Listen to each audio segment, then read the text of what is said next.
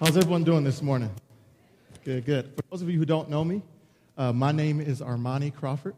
I'll be here for the summer. I'll be an intern, and I'm super excited about an opportunity to just learn from Josh, to learn from Kit.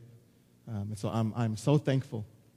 About 5 years ago, at the back of the Firestone Fieldhouse, which is on Pepperdine's campus, which is the school I attend, I walked into the Bible lectures, and there was a gentleman up front preaching, and he was speaking on the topic, no turning back.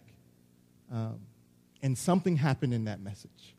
I stood at the back of that gym, and there was something about this message that just grabbed my heart and didn't let go.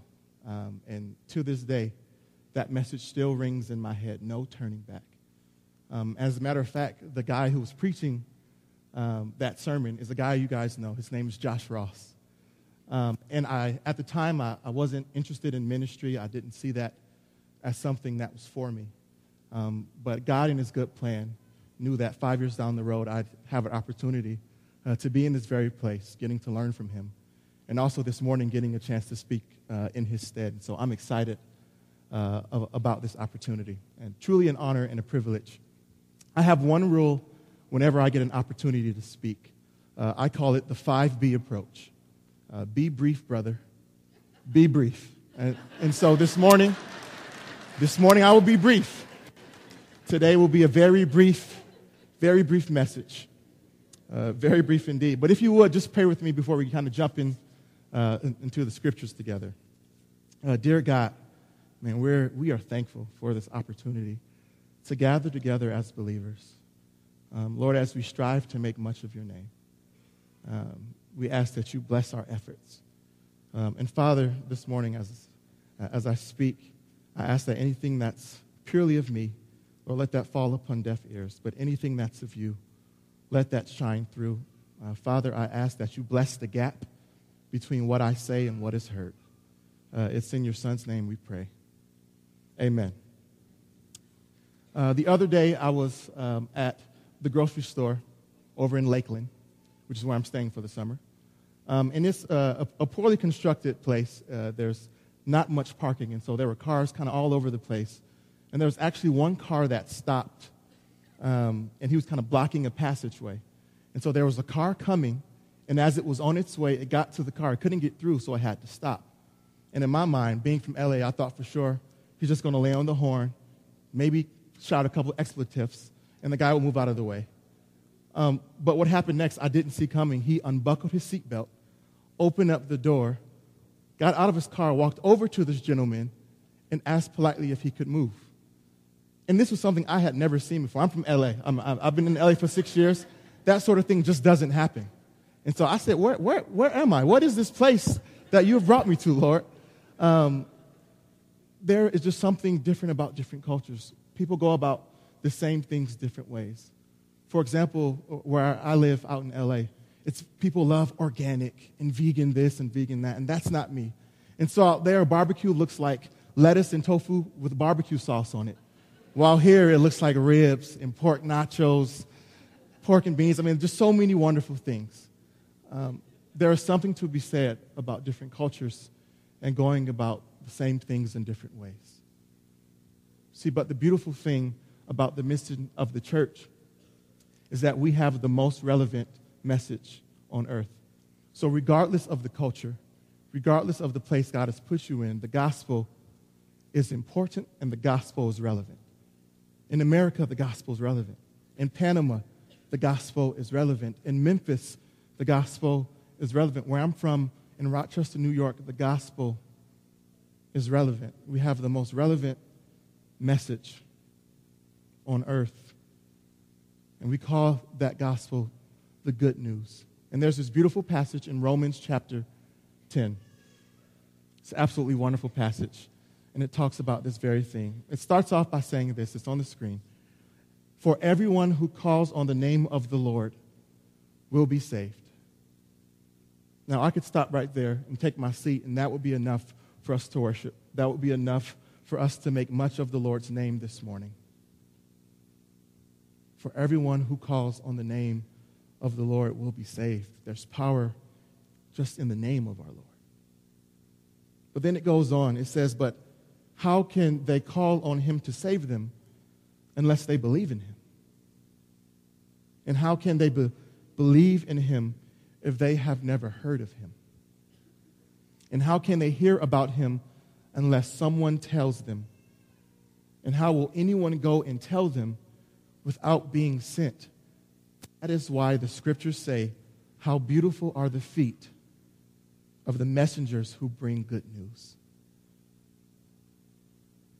We're a church on a mission. God has given us good news, the most relevant message, and then he's sending us. And as this Sunday, as we talk about and think about what it means to be a church on a mission, as many of you are preparing to go on various mission trips, let this verse be an encouragement to you. You're not doing this thing by yourself. You have a God who is behind you, who is the one who is sending you. God thinks enough of us to allow us to be co-laborers with him in kingdom work. He doesn't need our help, but he allows us to. And he gives us gifts that will empower us to do that very thing. And it's a beautiful, beautiful thing. And I don't want you to stress. I don't want you to worry, because we have a God who's working through us, and he is the one who actually accomplishes salvation. The Bible says salvation belongs to our God. That faith is a gift, so no one has anything to boast about. We get to be faithful and just plant seeds. And some of us will be the one who waters the seeds, but it's God who's going to make it grow. We have a God who, for all intents and purposes, is putting the team on his back. For any of you, how many of you have been watching the NBA Finals? There we go. How many of you are LeBron James fans? All right, this church needs a little bit more of the Holy Spirit, but that's okay. We have a God who is constantly redeeming. I'm a huge LeBron James fan, so I obviously wasn't happy about what happened the other night. But those of you who watched the game know that Sean Livingston, who was a bench player for the Golden State Warriors, came into the game, and he put the team on his back. I mean, basket after basket, and he won his team the game. See, but we have a God who does that very thing. He puts the team on his back, and he wins salvation for his people. We get to be beautiful role players on his team, but he's the coach, he's the GM, he's the MVP. And so we don't have to worry because we have the best player in the universe on our team. See, Paul says it this way as he's writing to a little church in Corinthians. This is what he says. And he uses this example of him and his good friend Apollos. He says, after all, who is Apollos? Who is Paul? We are only God's servants through whom you believe the good news. Each of us did the work the Lord gave us. I planted the seed in your hearts, and Apollos watered it, but it was God who made it grow. You see, it's not important who does the planting or who does the watering. What's important is that God makes the seed grow. The one who plants and the one who waters work together with the same purpose.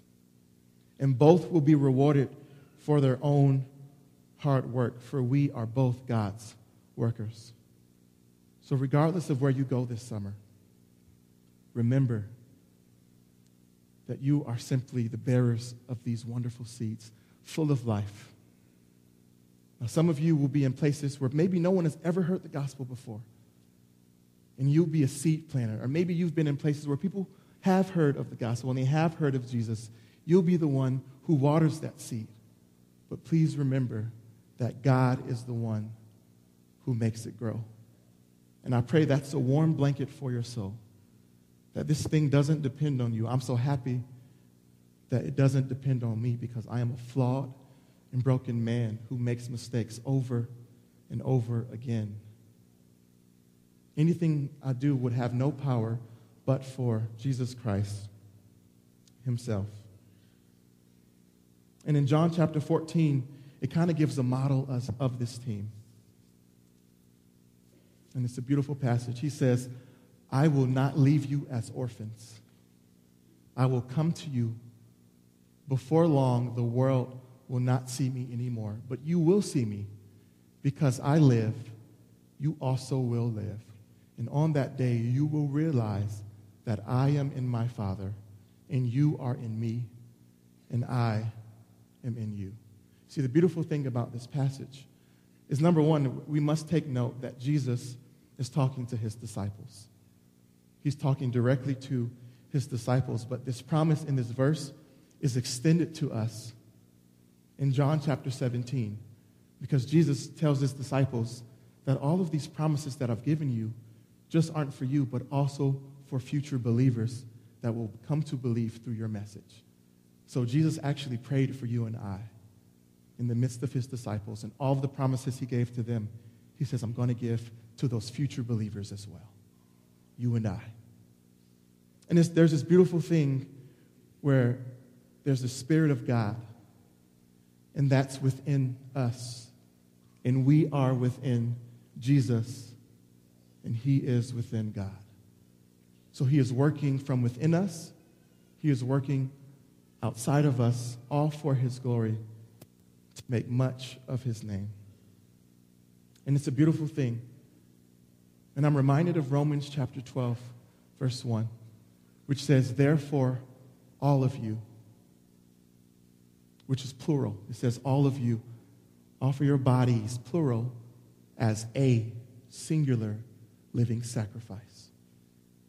Therefore, all of you, offer your bodies as a living sacrifices. We all play a part in the mission of God. So whether your mission field this summer is in Panama, whether your mission field is right here in Memphis, whether your mission field is at your job, whether your mission field is within your own family, all of these promises remain true. All of these promises come from God. And so I just want to leave you, as I close, with 3 quick reminders. Number one, as you see on the screen, please know and believe that the Holy Spirit will help you. You don't have to run on your own power because you're going to burn out, and you may get discouraged. But trust that the Holy Spirit is going to help you. In Romans chapter 16, in John 16, Jesus talks about the Holy Spirit. He says it's going to guide you into all truth. It's going to reveal to you exactly what it hears from the Father. And it will also pray for you. So may that just be an encouragement that the Holy Spirit is going to be all in the midst of your work this summer. Number 2, pray believing and expect God to answer. I found a lot of times in my life I would pray things, but I really wouldn't expect God to answer.